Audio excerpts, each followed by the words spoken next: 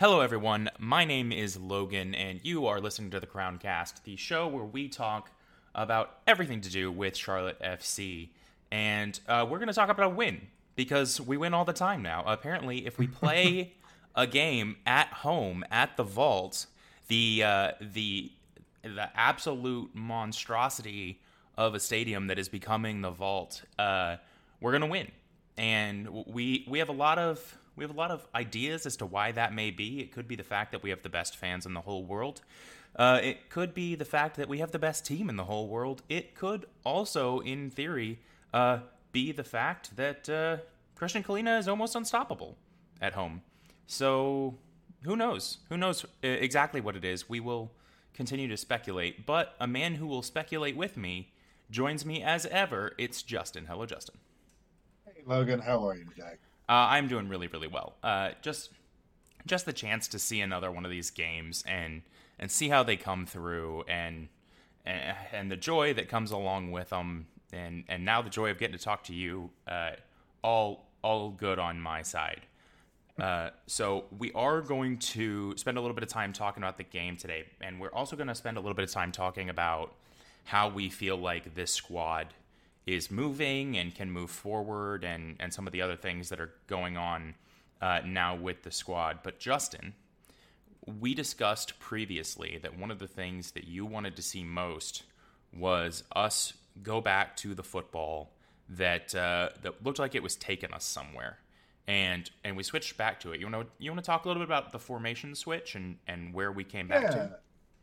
I think everybody can remember a little bit when we recapped the unfortunate match against current MLS League leaders Philadelphia Union, where we did lose 2-0, and we switched back to playing five fully defensive players across the back, and then four in the midfield, and dropping Daniel Rios and starting only Karol Swiderski up top. And it did not pay off for us. And I mentioned in our react after that, and on our weekly podcast, everything, that I disliked the switch back to the 5-4-1. It's an overly defensive formation, in my opinion.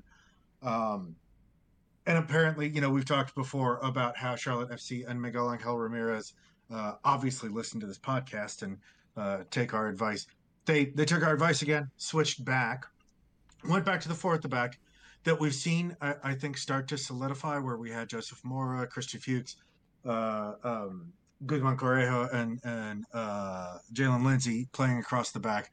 And then it's a little bit more fluid in front. It's maybe a 4-1-3-2 or a 4-4-2 with a diamond midfield.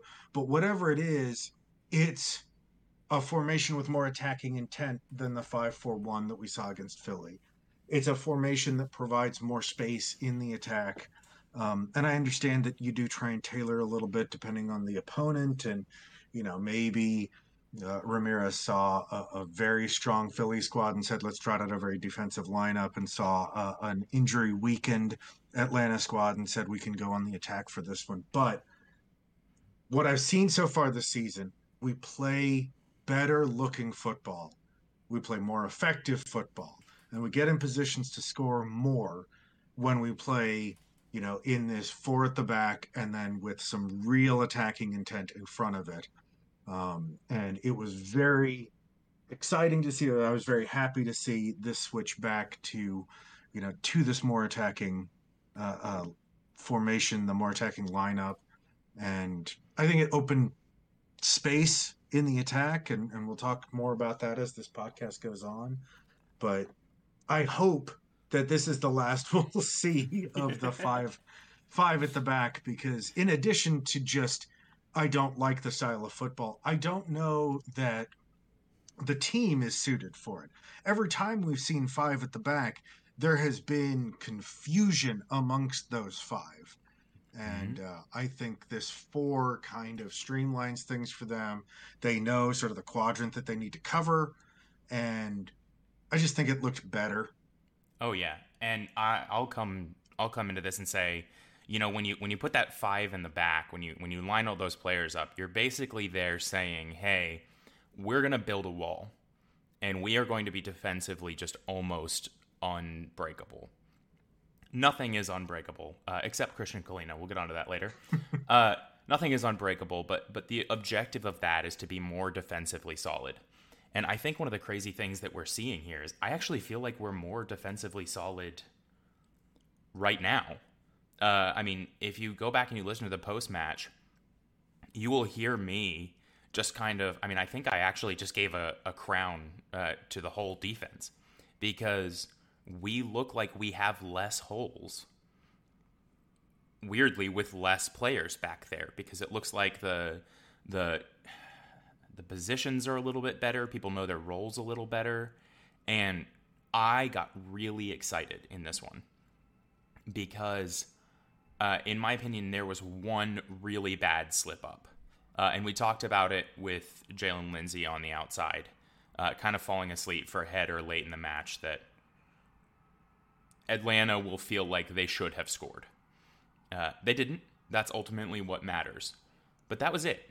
In my opinion, there was one time in the whole 90 minutes today that we can look back at and say, they broke us down, right? One time. And for a team that, on average, Christian Kalina has had to make something like 6 miraculous saves a game, I actually think Christian Kalina was almost bored. I mean, he did have to make some saves, but one of the things we saw in this particular match was we saw how the attack was getting marshaled to bad angles to take shots. We weren't diving in on balls. We weren't recklessly challenging offensive players and then being out of position when we got beaten. We were giving them the space that wasn't dangerous. And I think it's easy to look at that as somebody who may not be as familiar with the game or with somebody who never played in defense and say, yeah, but we're not taking the ball off them higher up the pitch. We're letting them run at us. While we're letting them take up that space and letting them run at us, we're also allowing our teammates to get back into position, right? To rebuild those connections that make our defense so strong. And I'm going to call out Joseph Mora here for all the good reasons, because this is one of the things I really felt like he wasn't doing, was connecting with the team from a defensive sense. I felt like he was kind of just winging it and not playing with his side of the field, or he was kind of relying on only him.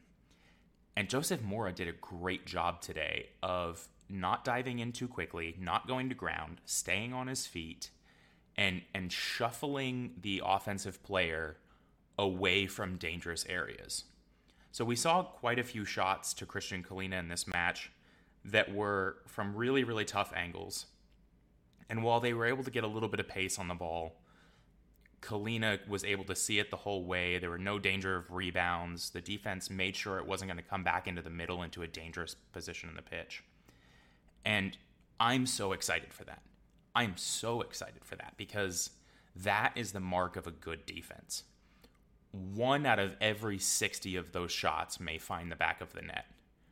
But if we let a guy beat us on the interior, or if we let a player pass through the interior to one of their, running on perfect position attackers, 1 out of every 2 of those goes in. So the fact that we're now taking the time, we're taking the breaths, we're slowing down, and we're marshaling dangerous momentum to the non-dangerous areas of the pitch, huge ups.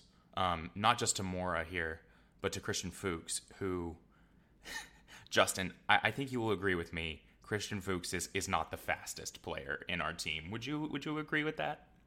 No, I mean he shows every moment of his 6 years of age at this point. Yeah, he's not fast. If you go back and listen to the post match, and I know we say this all the time, but I talked about Jalen Lindsey just sort of leaving one of the opposing Atlanta defenders in his dust. And I went back and I watched it again. And there was a part that I guess I didn't want to see it when I saw it live, but there was a part where Christian Fuchs, and I am not exaggerating in any way, shape, or form here, this is all true. Christian Fuchs is on the left side of our defense. He's gone out there to cover for Mora, who's pushed up.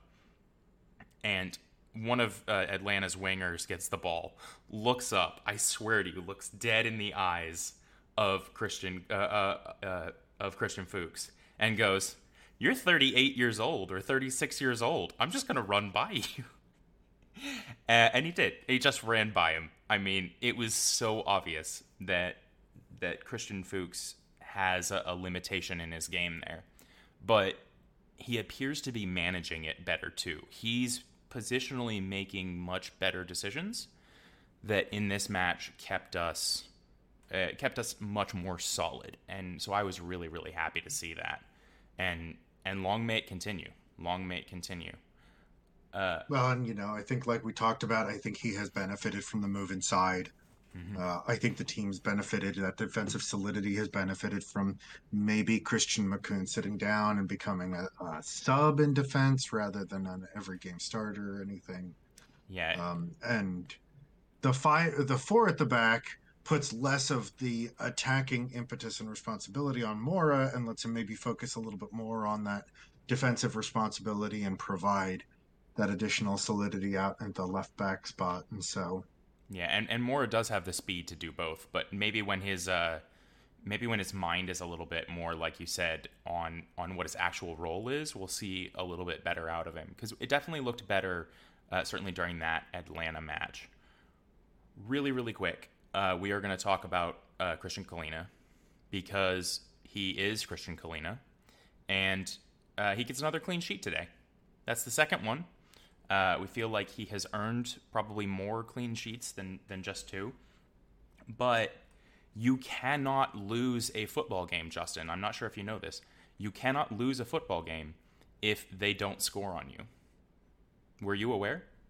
that is generally true. Yeah. Yeah. It's very difficult to lose one when no goals are scored against you. Yeah, and Christian Kalina is just continually impressing. In fact, I got the chance. I saw something online the other day, and really quickly, I'm gonna shout out Charlotte FC memes page, who is another part of the community. Right? They put up the classic meme that just said corporate needs you to find the difference between these two pictures, and one of them was a picture of Christian Kalina, and another one was just a brick wall. And of course, it cuts to they're the same picture, right? Yeah. And it's so true. I mean, it's so regular now that we just expect it to happen, and it's almost become a joke. I say it's become jokes, and great ones that we love. But then it just keeps happening. You just sort of. Is there anything else you want to say about Christian Kalina other than great job? We talked earlier in the year about how if you have an above average goalkeeper, you are going to be in a position to make some noise within Major League Soccer and position yourself to potentially make it into the playoffs, and then who knows what can happen. And I think that we continue to see, other than one, just his brain turned off for a minute mistake against Philadelphia. Christian Kalina he's not just above average. He is an excellent keeper. Oh yeah. He's got all of the pieces that you want from a keeper right now in terms of the stopping, the distribution, and I do want to call out that we're not the only ones who think that way. Major League Soccer released their Team of the Week listing, and Christian Kalina did make the list, along with Jordi Alcivar for scoring the Olympico goal against Atlanta, and second time so far this season within the Team of the Week, the Manager of the Week is Miguel Angel Ramirez. There is, I think, some recognition that MAR has taken a squad that a lot of people, including, MAR himself used some very colorful language to indicate that we were not in a position to necessarily do very well during the preseason. But credit to him again. He's putting together a squad that believes, a squad that understands the system that he's trying to run and plays it the way he wants them to play it, and it's producing results. And So shout out to those three guys for, again, MLS Team of the Week. These are being recognized by industry experts, as it were. Oh yeah, and multiple times in quick succession means so much more, right? I mean, we're on what, match week 7, 8, and MAR has been recognized twice. Yep. For to be recognized once at all is spectacular, but to be recognized twice in that time frame really means that we're not the only ones that see it, just as you said, Justin. But I spoke about previously that almost everybody out there deserved a crown in our last podcast. And we did not get the chance to talk about everyone. We've kind of talked a little bit about the fact that Mora really improved. We've talked about the fact that Fuchs is holding position really well and using his dad energy to really marshal the team from the defensive perspective. But one of the ones that we don't get the chance, or some of the ones that we didn't get the chance to talk about, I'm gonna highlight Karol Swiderski, and I feel like Karol Swiderski took a bad situation for himself in this game and really did the best he could with it. The downside of Karol Swiderski is the league has now learned he exists. Right. The world now knows. And so they're not going to let him be free anymore. They understand that he's left-footed, and a downside of Karol Swiderski, he doesn't have a spectacular right foot. So teams are thinking about, as they come into the game, how do we stop Karol Swiderski? He is almost always marked now. And that means he's having to adapt. He's having to overcome the challenges that are in front of him. And we talked a little bit earlier about how he kind of went missing in the Philadelphia Union game because he wasn't able to do his normal sort of tricks of the trade. Everybody was wise to his tricks. And he came out this next time and he adapted. And we actually saw him take those people who were marking him and drag them back into the center of the pitch. We saw him come back into the middle, supporting the midfield, being another connecting ball, being another place to pass to that maybe wasn't the most deadly position, but in doing so opened up that space because it was clear that his markers were told, you don't let him leave, right? You are on him. And that's what we want to see. Like, that's the stuff that we want to see is when one team comes up with a solution, are you going to adapt or are you going to be stuck in a hole? And so now not only from Karol Swiderski have we seen that he's a spectacular striker who, if you are given any time on his left foot, will put you away. We have seen that he can take spectacular free kicks. Justin, you and I, off mic, had a huge conversation about what we feel like the best goal from Charlotte FC was, and he is absolutely in that conversation. But now he's saying, okay, if you want to devote a whole bunch of your resources to just stopping little me, I'm going to drag them into the midfield out of position. And you're either going to have to let me go free, where I can cause havoc in the midfield, or I'm going to force holes to open up in your back line that Bender and Alcivar can go attack, and Rios can go attack. And so I was really impressed. Because they were kind of sitting on him the whole time, he didn't get the chance to do that much. But he did a lot to create benefit for the team, considering what he was given. So, though he didn't get a crown in the last podcast, I am so happy to call him out because he's more than just a striker now. He's a team player. I mean, Justin. We talked a little bit about the Pink Flamingos again, cycling back, and Swiderski is showing that he's not just the, find me in between the 18 and the 6 and I'll slot at home kind of guy. He again, we talk about buying into Miguel Angel Ramirez's system, right? He's making and seeing some of these overlapping runs on the wings to open up space and drawing players out of position, since they're, like you said, paying attention to him as much as they are, and it's opening up opportunities for other players, and it's showing some of the some of the same kind of capability and uh, that we've seen from Daniel Rios previously. And I did want to call out Rios now. I think they're starting to find a little bit of balance and a little bit of a partnership up top there, where, if there's going to be sort of an overload of the defense to go chase after Swiderski, Rios is starting to get into those positions again in between the 18 and the 6. And for our newer listeners, or anybody who may not be familiar, between the 18 and the 6 is between the big box and the little box in front of the goalkeeper there. Um, but Rios had it just brushed the outside of the post, a little bit better, and that's the second goal for Charlotte. But a great header off of a cross against, I think Swiderski was out on the right, creating the space, Mm-hmm. and it eventually did come into Rios, and so it's nice to see sort of these two players that we have talked about before showing off the flip side of their game to what we have talked about, for them before. So we're starting to see the playmaking capability of Swiderski, and we're really getting close, I think, on the finishing capability of Daniel Rios. Yeah, it's always good to see players. We very clearly put this statement forward: is can you do more than just the trick you are good at? And it's starting to look like both of them are capable of doing more than just the trick they're good at. And more than that, they're not giving up what they already provide. In this last match against Atlanta, it's not like Swiderski was only in the back line helping to create movement through the midfield. He was still making the dangerous runs.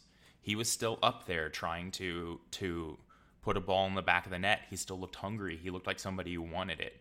And that means that we're adapting in a really, really good way. And it's one of the things that I think, once I got the chance to sit back down and look at it again, inspired me so much about this game as I was watching it live. Another person who deserves a highlight is Alon Franco. Alon Franco in our midfield is just a force. If you go back and you watch that game over, Alon Franco is everywhere. He is doing the hard work. He is doing the thankless work in the midfield that just keeps this team ticking over. And it looks really, really good from Alon Franco. He's picking the ball off of opposing players. He's pressuring effectively. And I think one of the things that, besides his kind of terrier-like nature, Alon Franco has a lot of technical skill.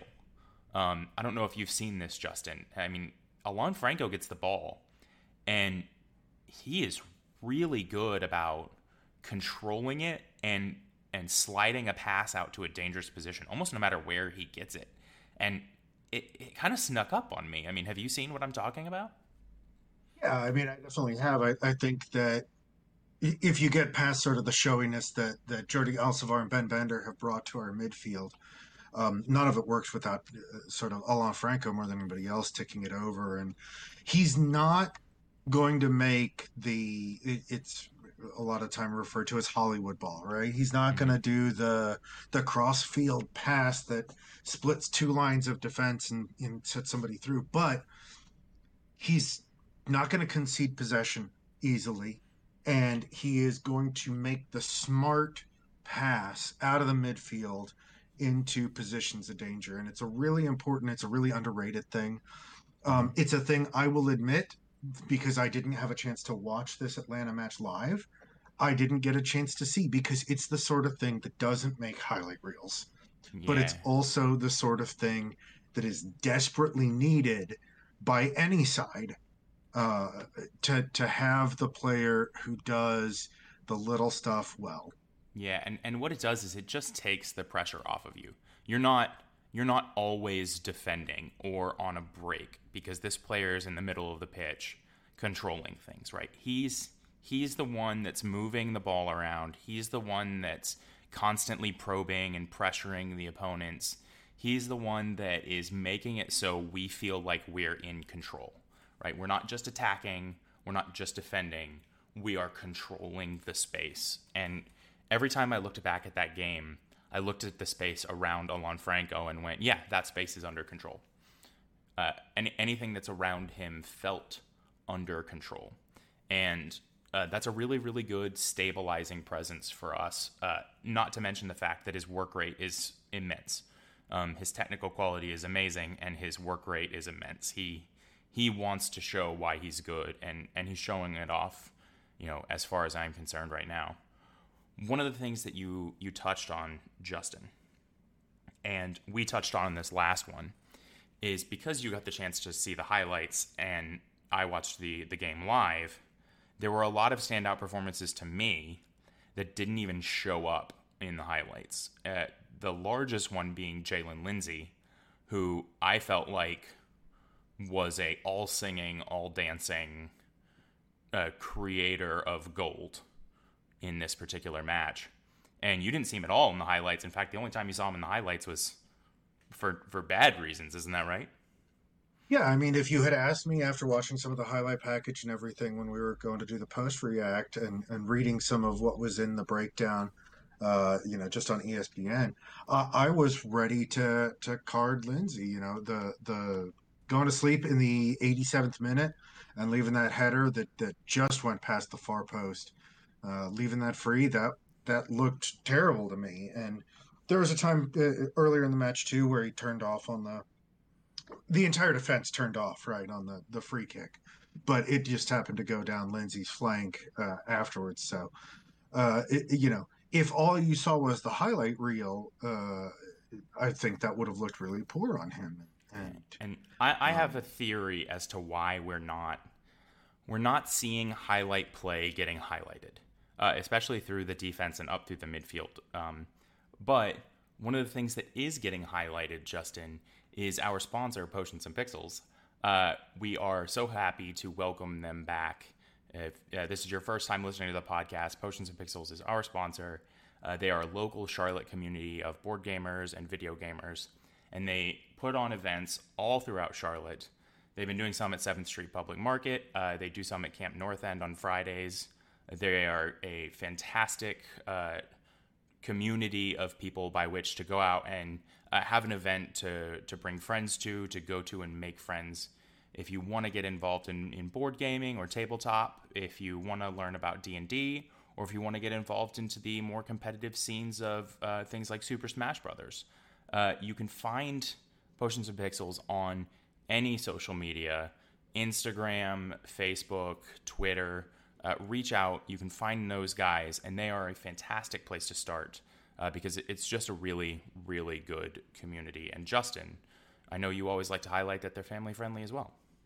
Yeah, I have 3 kids. It's a great opportunity to get the kids out of the house, get them, going and socializing a little bit, and having an opportunity to try out some board games without necessarily committing to the purchase. There's a ton of people there who would love to talk to you about how those board games work and help you run through. In some cases and sometimes that's Logan and I that are there to talk you through how some of those board games work and help you understand the rules. The other thing I want to call out for Potions and Pixels real quick is they participated with the City of Charlotte in creating a mobile game that's been very well received. It's called Trash Dash Charlotte. It's a game that helps people, especially younger people, understand the importance of sort of how to manage waste, how to manage recycling, things like that. And so it's not just community. It's not just an opportunity to go and play, but it's community with, that focus on improvement, that focus on making things better for all of us. And for all of those reasons, we cannot recommend Potions and Pixels highly enough. It's always a blast. Yeah, always a blast. And maybe we'll see you there. But Justin and I feel like that's just about enough of that. Yep. I think we're ready to move on. So I have this theory, all right? And I will openly tell you that I am clearly the smartest individual in the whole world, and all of my ideas are right. I actually will tell you that for anyone who knows me. I won't believe it myself, but I will try and say it as convincingly as I can.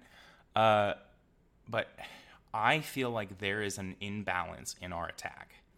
And attacking is the hardest part of football.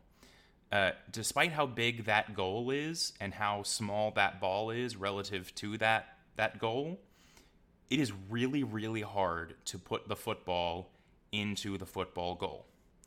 And teams spend hundreds of millions of dollars a year attempting to solve this problem. Our team does not feel like it has it yet, but it feels like it has a lot of really interesting pieces.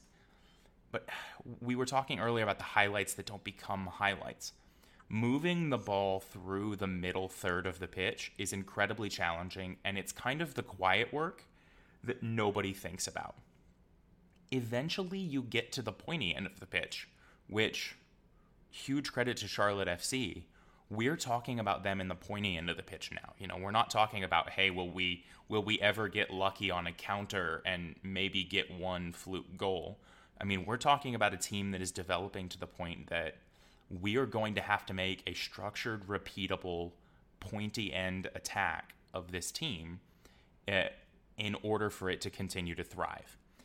And there's something I'm going to preface this with, and that's we're doing okay right now. We are talking about problems that are going to come a little bit down the road. And that's okay. I personally feel like the better time to talk about where our shortcomings are as a team is before they start affecting us on the pitch. Because once they start affecting us on the pitch, you're reacting out of panic. You're having to just throw something together to solve a problem that's already on your doorstep, instead of thinking about that problem in advance and wondering, hey, how do we adjust this? How do we create new systems to overcome? And once people start double marking Karol Swiderski, what do we do next, right? So I've developed this sort of system that, Justin, I'm going to ask you to work with me today. And this isn't the first time I've done this. I've done it privately a couple times for some of my other teams. But I'm going to ask you to help me with it today. And we're actually going to put some ratings on our attacking players. And they're not just going to be like, oh, this player is good. It's going to be, why is this player good? And does this player's specific skill set mesh well with the players around that player? I think we're probably going to end up doing this for the whole team.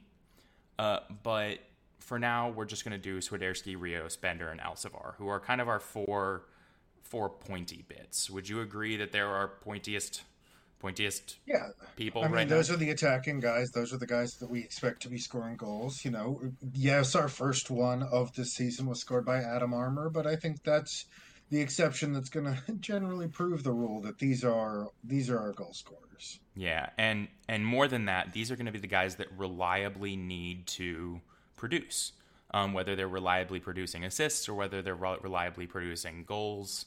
They reliably need to produce threat. And ultimately, I personally feel like you can break threat down into kind of 5 vague categories. And there's some crossover in all of these, but this is the one that makes the most sense. You have 5 sort of threats on a pitch. You have speed merchants. You have people who are just fast. These are your Jalen Lindsays, who are just going to outrun opponents. If a ball goes over the top, they're going to be able to beat a defender back. They're going to be able to open up space on counters. If they can take one-on-ones well, they can beat that player and sprint away from them without getting caught. These guys tend to get people in transition or in long counters. You have warriors. You have fighty players. And these players tend to be the ones that want to stick close to defenders, and they want to use their strength on the ball to sort of bring the ball under control or to push the opponent off and make enough space for them to make a dangerous chance, even if they're still surrounded by defenders. A spectacular example of this on the other side of the world would be Harry Kane, the Tottenham sensation of a striker. Is a very he's always up for the fight. These players love the duel, and they take a pride in never coming out second best. The third category I'm going to talk about is aerial threat, especially with a game that has evolved so much into a set piece control and how important corners are now. The ability to get up and get into the air and create threat out of the air or create control out of the air.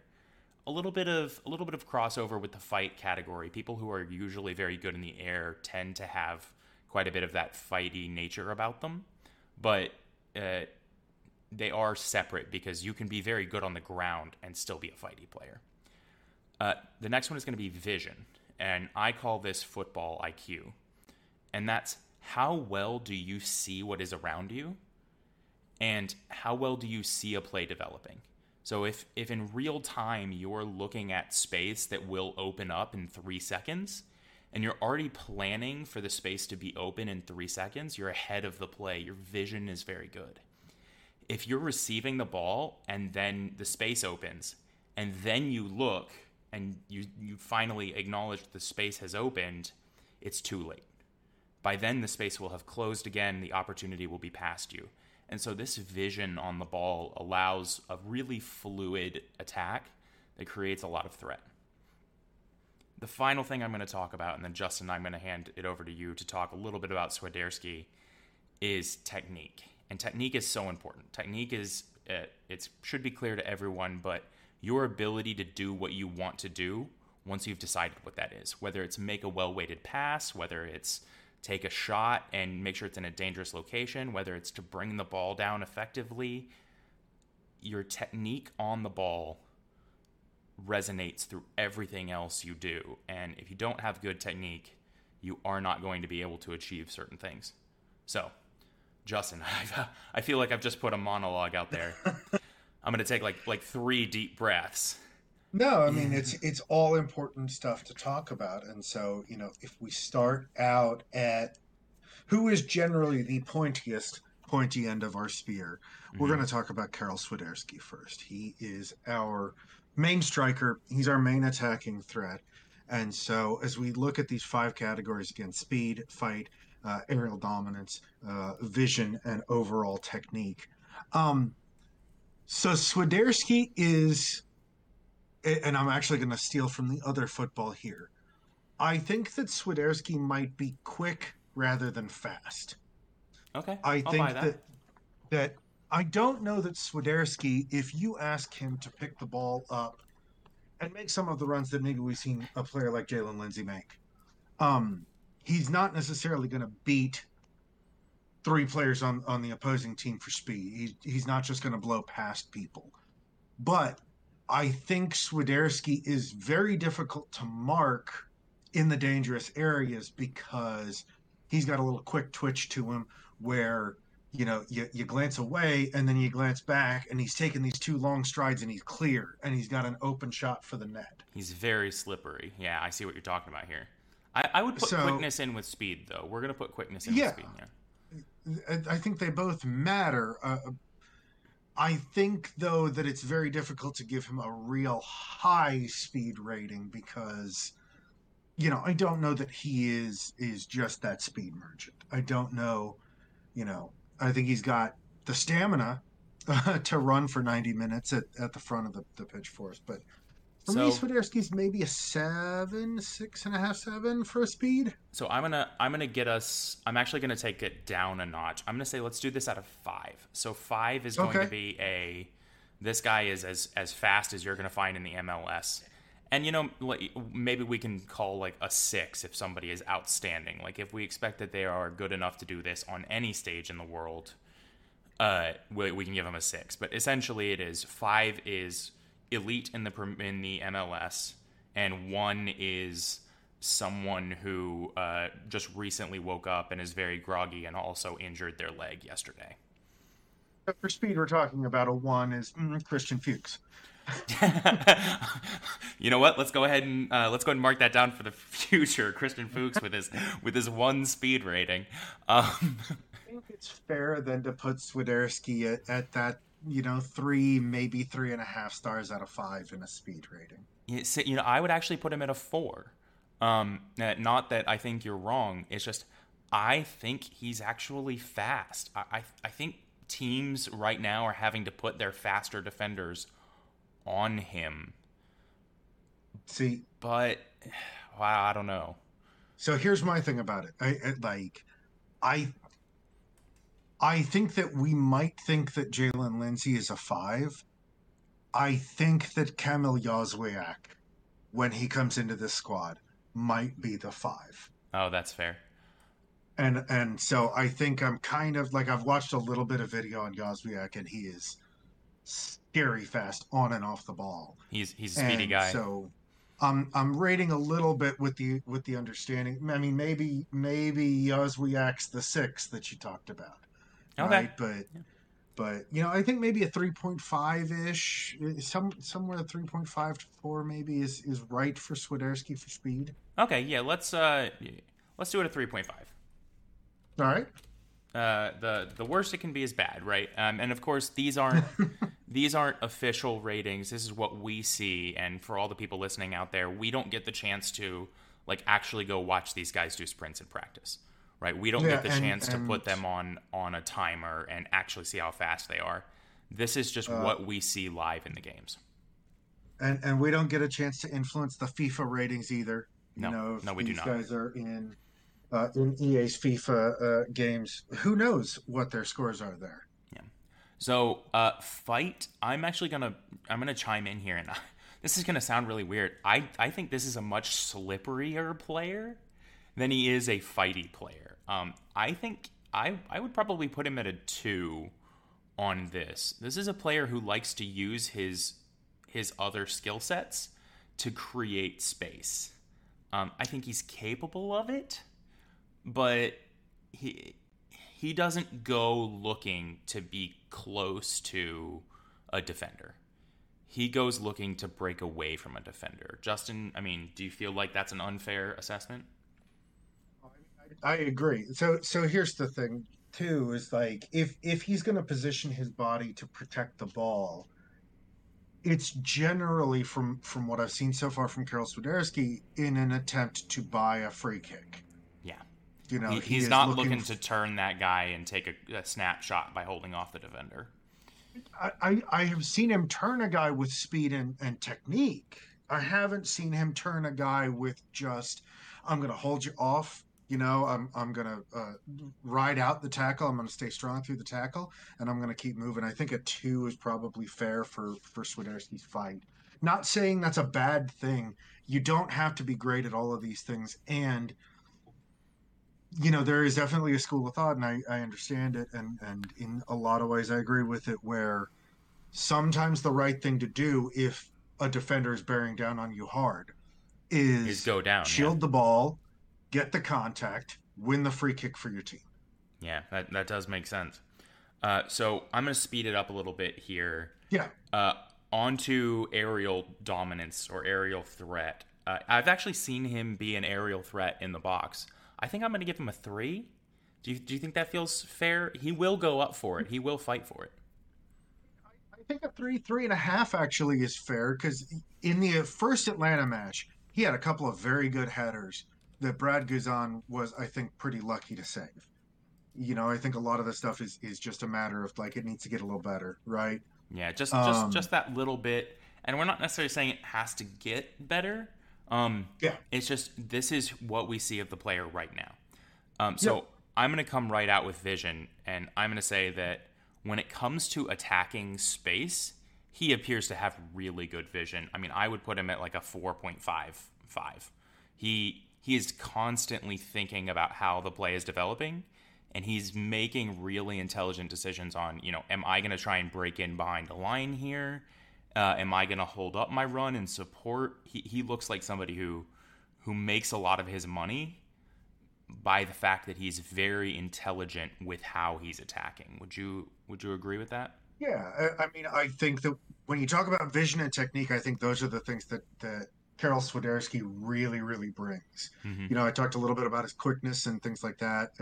The vision and the technique, the combination of those three things let him find the empty spaces, let him find, you know, the right run behind defense, and also on the ball, let him find good passes. You know, we talked about maybe a little bit of an underrated section of his game, but he had it was a saved attempt in this match against Atlanta, but Alcivar had a great shot that came from and Swiderski making the run down the right and then chopping a nice ball back inside to Lindsay.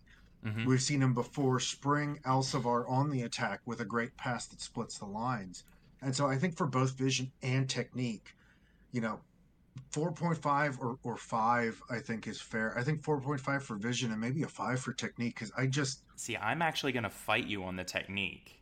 Um, I I, think his passing, his finishing, his free kick taking, the technique of a striker, I don't think that you're going to find much better in. And again, I'm rating this against the rest of MLS. I'm not rating this against the rest of the world. But See, when you rate it against the rest of MLS, I think that Swiderski's a 5 for technique. let me fight you for just a moment. All Um, right. and that is, if we are rating Swiderski's striker technique on his left foot, he is an 8. Keep in mind, the scale is a 5. He is an 8. I mean, his left foot, his ability to get to it, his ability to take shots on it, his accuracy with it, the power he gets off it is silly. I mean, it's world class and then some. His ability with his right foot, I have not even seen it.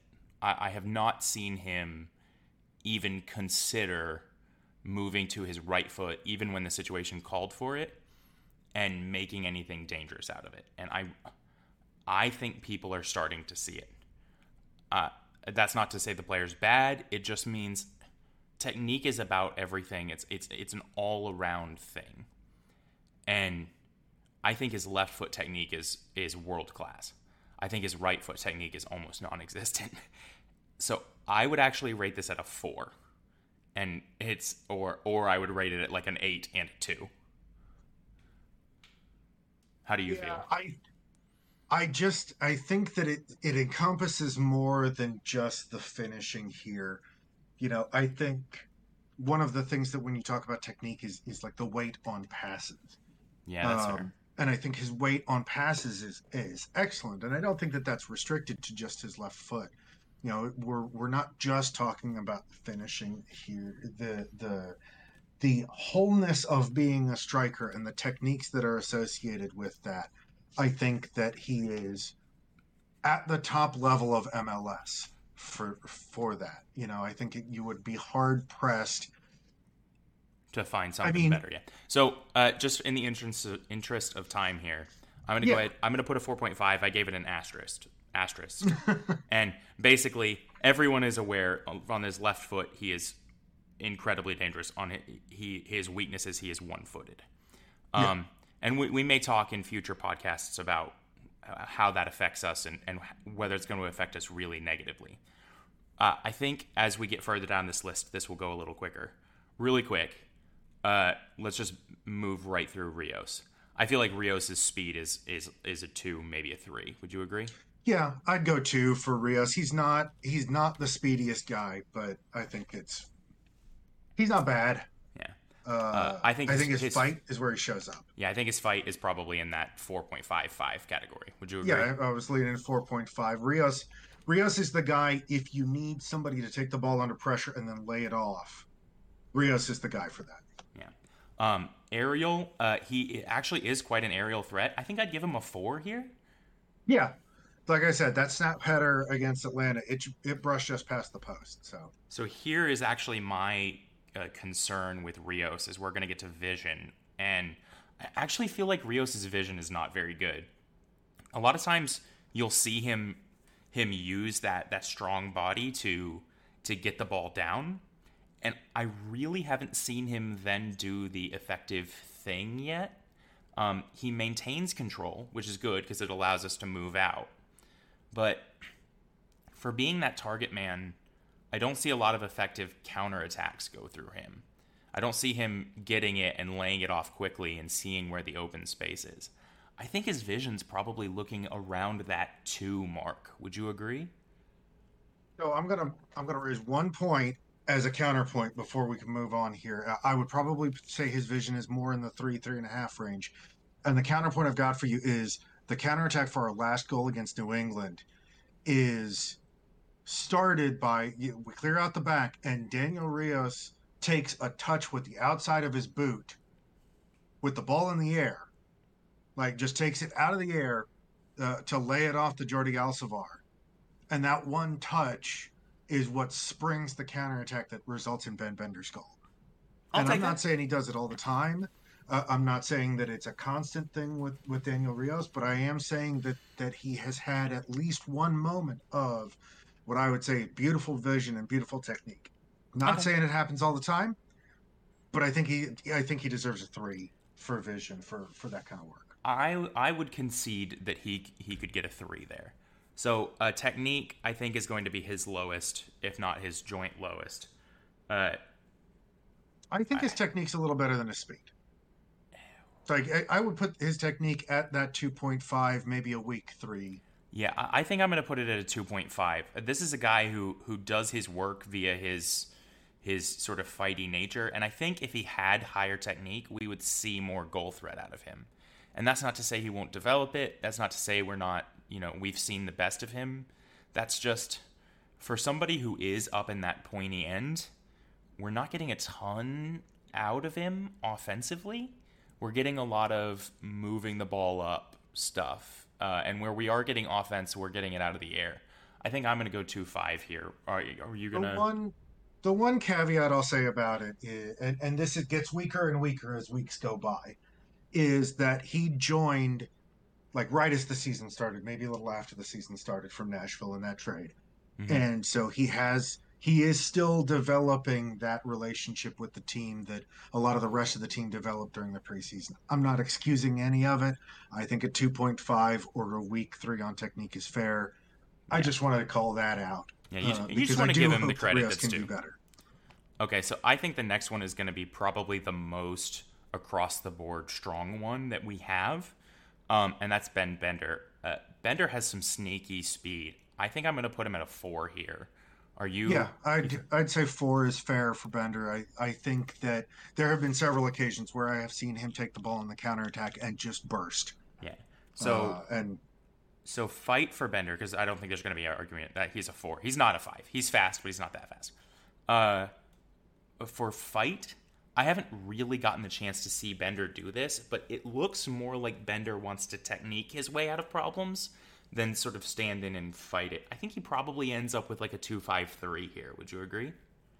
I call it a 3 because to me, fight also encompasses the willingness to track back and make the tackles. And that's an area that I have seen Bender. I don't necessarily see him. Well, I will say we're only talking offensive stuff I here. know, Yeah. but as a part of his game, I think that he does need to get a little bit of a credit, and maybe not holding the man off, but riding the tackle. I've seen him ride past and keep possession and keep dribbling forward past some maybe a little rougher than they should have been slide tackles. So Yeah. So we'll give him a 3 for fight. I think that's completely fair.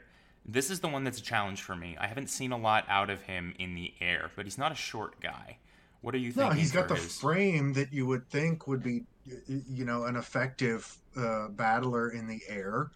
I think he's won some aerial duels on the outside, Mm-hmm. but this feels like a week 3, maybe a 2.5, just because we don't really have a lot to go on for Bender thus far. Yeah, I think we For put this at a 2.5. Even if it's just for lack of data, Yeah, um, it's not the thing I'm expecting out of Ben Bender. The next two are going to be by far his strongest. I'm going to go ahead and say I think he's a 5 for vision. yeah, My definition of that football IQ is the ability to watch a play develop and see where spaces are going to be effective before they happen. And I think Ben Bender is the best person in our whole team for this. Maybe you could put Alcivar up there. Maybe you could put Swiderski up there. But I feel like Swiderski's vision is much more, how am I that sharp end? Whereas Bender's is much wider, much broader. Are you comfortable with a 5 here? yeah. I think that Bender by far, like we looked a better team when he came in the side. And it's because he picks out better passes. And the other half of the good passes that he sends is this technique, the last score that we're going to give him. And again, you gotta. I personally don't know that you can go below a 4.5. No, I don't think you can. I mean, I hesitate to give him 5 and 5, but very rarely have I seen his technique let him down. And you know, I've seen him put very challenging technical balls into very difficult areas very successfully. I think it's a 4-5.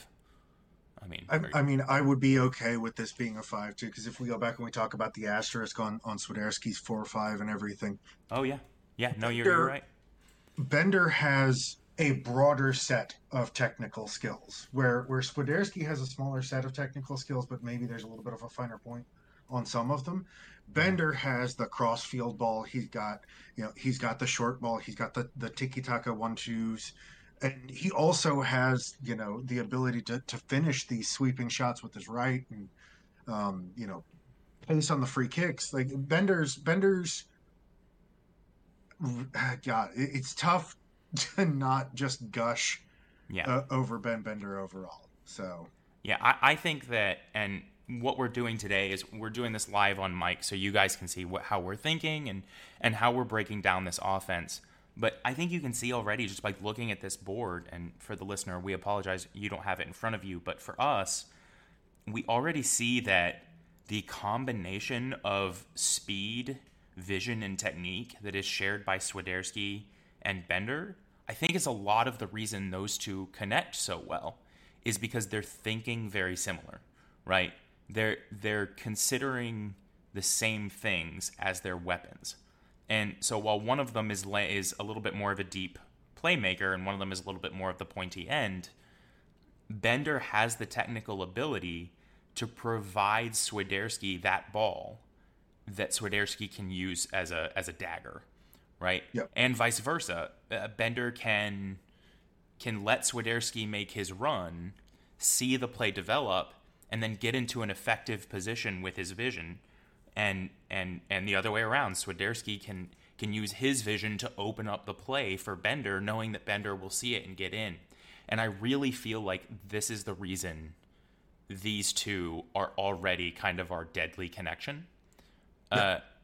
And possibly part of the reason that we see Rios struggling in the offense is because what Rios is good at, right now we're not really providing for. I mean, it's kind of a set piece or an over-the-top ball that we're asking him to hold up. Ultimately, that last column of technique is so important at that pointy end of the pitch, because it means that you're capable of making the deadly ball. Yep. So, Justin, Alcivar. Yeah, What are you Alcivar is thinking? going to be an interesting one, I think. So I think that straight line speed wise, I don't know that there's anybody that's currently on the pitch. I mean, I would be really interested to see what just a flat out foot race between Jordi Alcivar and Jalen Lindsay looks like. Yeah, he's quick, isn't he? Yeah. I think we could put him in a 4 here. I think he's probably a little faster than Ben Bender, but I don't think he's also the fastest in MLS. Would you agree? Maybe a 4-5? Yeah, and there's I think a 4 is probably fair with sort of this understanding of like there's on the ball speed, there's off the ball speed, and one of the things that Alcivar has is he probably has more off the ball speed than Bender. That means when he doesn't have the ball at his feet and dribbling, just flat out in a straight line. I think on the ball they're probably about the same. I would agree with that. So fight. I think he actually kind of shines in the fight territory. I think he's not afraid of being close to people at all. Yeah, he's a scrappy little fella, isn't he? He's scrappy. Yeah, he is scrappy. I mean, I think maybe I put him in that 4 category as well here. Would you? Yeah, I think that's fair. I don't think that he pushes in the same kind of fight as Rios. His fight is more, I'm gonna run through you with it. Yeah. So from an aerial position, Yeah. this is a guy who takes our corner kicks for a reason. He has never struck me as somebody who's going to be the guy who goes up and wins headers. I think a 2 is fair. I mean, I'd be okay going down to like a 1-5 on this, just because like he's not taking he's not in there. He's taking a lot of these corners. Bender's taking some of the other. We don't have a lot of data on him, same as Bender. Mm-hmm. The frame on Bender says he's going to be better at headers than Alcivar. This is just nothing you can do about the height that you are. So Bender just has more of it. So weirdly, this next column, this vision column, is going to be one I actually think rates pretty low on Alcivar. I think he is fighty, I think he is fast, and I think he is skilled. I I don't feel like I have seen that many like really really high vision plays from him. How do you feel about this? Like 2.5? This is really tough, right? Because the overlap between vision and technique is so interesting. Like Yeah. when I go back and I talk about that third goal at New England Revolution again, he does a really good job of picking out where the cutback to Ben Bender is. Yeah. It's difficult to say watching the replay. Does he do that well because he has great vision and spots where Bender's in position? Or is it more so the technique of chopping the ball back between two defenders? And I feel like it's more technique than vision. So Uh I'm okay with yeah. this being. I think I think the reason I don't want to call that out as really good vision is because that is programmed, right? That's the stuff that they work on every single day in training. Every single day in training, they get taught the exact same pattern play, which is as you cross the 18-yard box, find the guy on the penalty spot, run to the post, chop it back to the penalty spot. And he does that really well. His technique is quite good, but I think what happens there is he executes good training, not that he is somebody who inherently reads a play really, really well on the fly. Would you agree? Sure. So two Yeah, I five mean, I think two. it's fair. What are you thinking? I think probably 2-5. Yeah, it's not like he's blind to the events on the field. Yeah, and He again, does we still are. pick out a good pass a fair amount of the time, but I don't know. You know, again, this goes back to is this vision or is this technique? But like, I don't know that he's necessarily putting the weight, the perfection of where is the play breaking that a player like Bender does. Yeah, and I will come right out and say I think his technique sits at a 4. I think his technique is better than your average MLS player. I don't think it's game breaking. Would you agree? Yeah, I mean, I think 4 is probably fair. And don't get me wrong, like I don't want people to think Alcivar may have gotten some of the lower scores out of everybody here. Actually, I he's still got some think of the Jordi higher ones. Alcivar Yeah. is one of the most important players on the pitch for Charlotte FC. Yeah, Um, I would agree. And if you look across the board, I mean, being elite in one of these things is spectacular.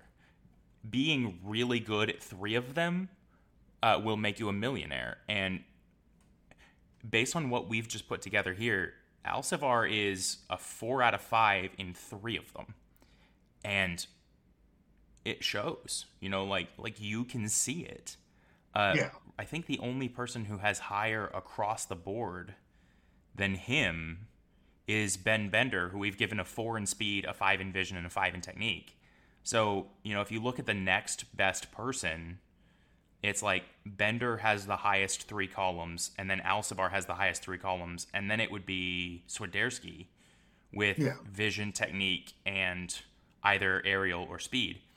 And, I mean, we're talking about Jordi Alcivar as one of the best 3 attackers on the team, right? Like, we're putting him up Which there in really high he numbers. absolutely is. But I also feel like he is not going to be the guy who goes up and gets it out of the air. You know? No. So, It will also all of this rating, all of this information, everything like that, as we kind of wrap up these breakdowns for these players. And I do think that our listeners can expect more of these, both for more of the attacking players, and then we may focus some of the breakdown, some of the other statistics that you might look for on some of our defenders before long. yeah, and Um, that will be something that we use, and hopefully we can sort of reference back on as a how does this attack build?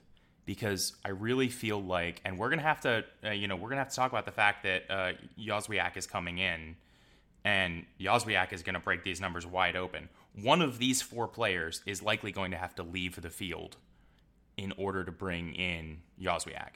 So on those notes, Justin, Jozwiak is training with the team, is he not? yeah, he's landed. He did a little bit of solo work Sunday before the match against Atlanta, And this week he has been on the pitch, and the early returns from Miguel Angel Ramirez on the Charlotte Football Club website indicate that Jozwiak looks good. There's no sign of he had a lingering ankle injury that originally delayed his transfer over here to Charlotte from Darby County in the English leagues. Um, but it seems like he's healthy now. He is still crazy fast. He generally plays on one of the wings, so it will be interesting to see, like you said, what happens to this team shape, what happens to the players, with now the addition of Kamil Jozwiak's a designated player. There's a lot of money being spent by Charlotte to bring him in. He's gonna play. Somebody's gonna need to sit for him. Yeah, I mean, he's coming in and he looks good, so yeah. I mean, we do these numbers to see how it works out, right? But that ultimately and thankfully is a problem for Miguel Ramirez, not for us. We don't have to make those decisions. It's not a bad problem for Charlotte FC to be a bit spoiled for choice and attack and everything. So oh yeah, there are way worse problems, and one of the things that I'll mention here is you have to be willing to kill your darlings. To be a good football team. Like, we are all going to fall in love with these players, and sooner or later, they're all going to have to sit down. Sooner or later, they're all going to get traded to another team. Sooner or later, they are going to retire. Eventually, out of the game. Yep. Yeah. Eventually, you have to kill your darlings. You have to make the best team you can make, regardless of any previous love for a player. But boy, that's going to be a tough decision. Anyway, we do have the U.S. Open match in Greenville coming up. It is in Greenville, South Carolina. It is on April 20th. That's a Wednesday. So I know there are already supporters groups out there who are making plans to get down there. I will be there. And so while you will not be getting a podcast about that match in particular, we may touch on it really quickly. I may just be like, hey, we played good. Hey, we played bad. As a result, do look out. You may not be getting a podcast that Wednesday. We will be putting it out as soon as possible because we want to have the most regular schedule that we can for you guys. Justin, I was just going to say it'll be really interesting to see this U.S. Open match. For those of you who don't know, the U.S. Open match is an opportunity for all of the professional leagues in the United States, going all the way down to, the United Soccer League. Across the country, teams like the Charlotte Independents, the minor league squad here in Charlotte, they play in the USL. They have an opportunity to play MLS teams, everybody, and it's a big knockout tournament. We'll play through all the different layers. It'll be a great opportunity, I hope, for maybe some players who aren't traditionally in the starting 11 for Charlotte to get an opportunity to play, get a few minutes, get some experience. So it'll be really interesting to see what happens there. And this weekend, this Saturday, I believe, we are up in New England for another rematch in our young season. We have the New England Revolution this weekend up in New England. Yep. So, and I think we would like to see if we can get our first away win, which would be a good feather to put into the cap. Beat them once, should be able to beat them again. Absolutely. That's what we want to look for. And since we are now going on 70 minutes for this particular podcast, that's good value for you listeners. We are going to wrap it up here. We will talk to you again after that New England Revolution game, but we love you for spending your time with us. Goodbye for now.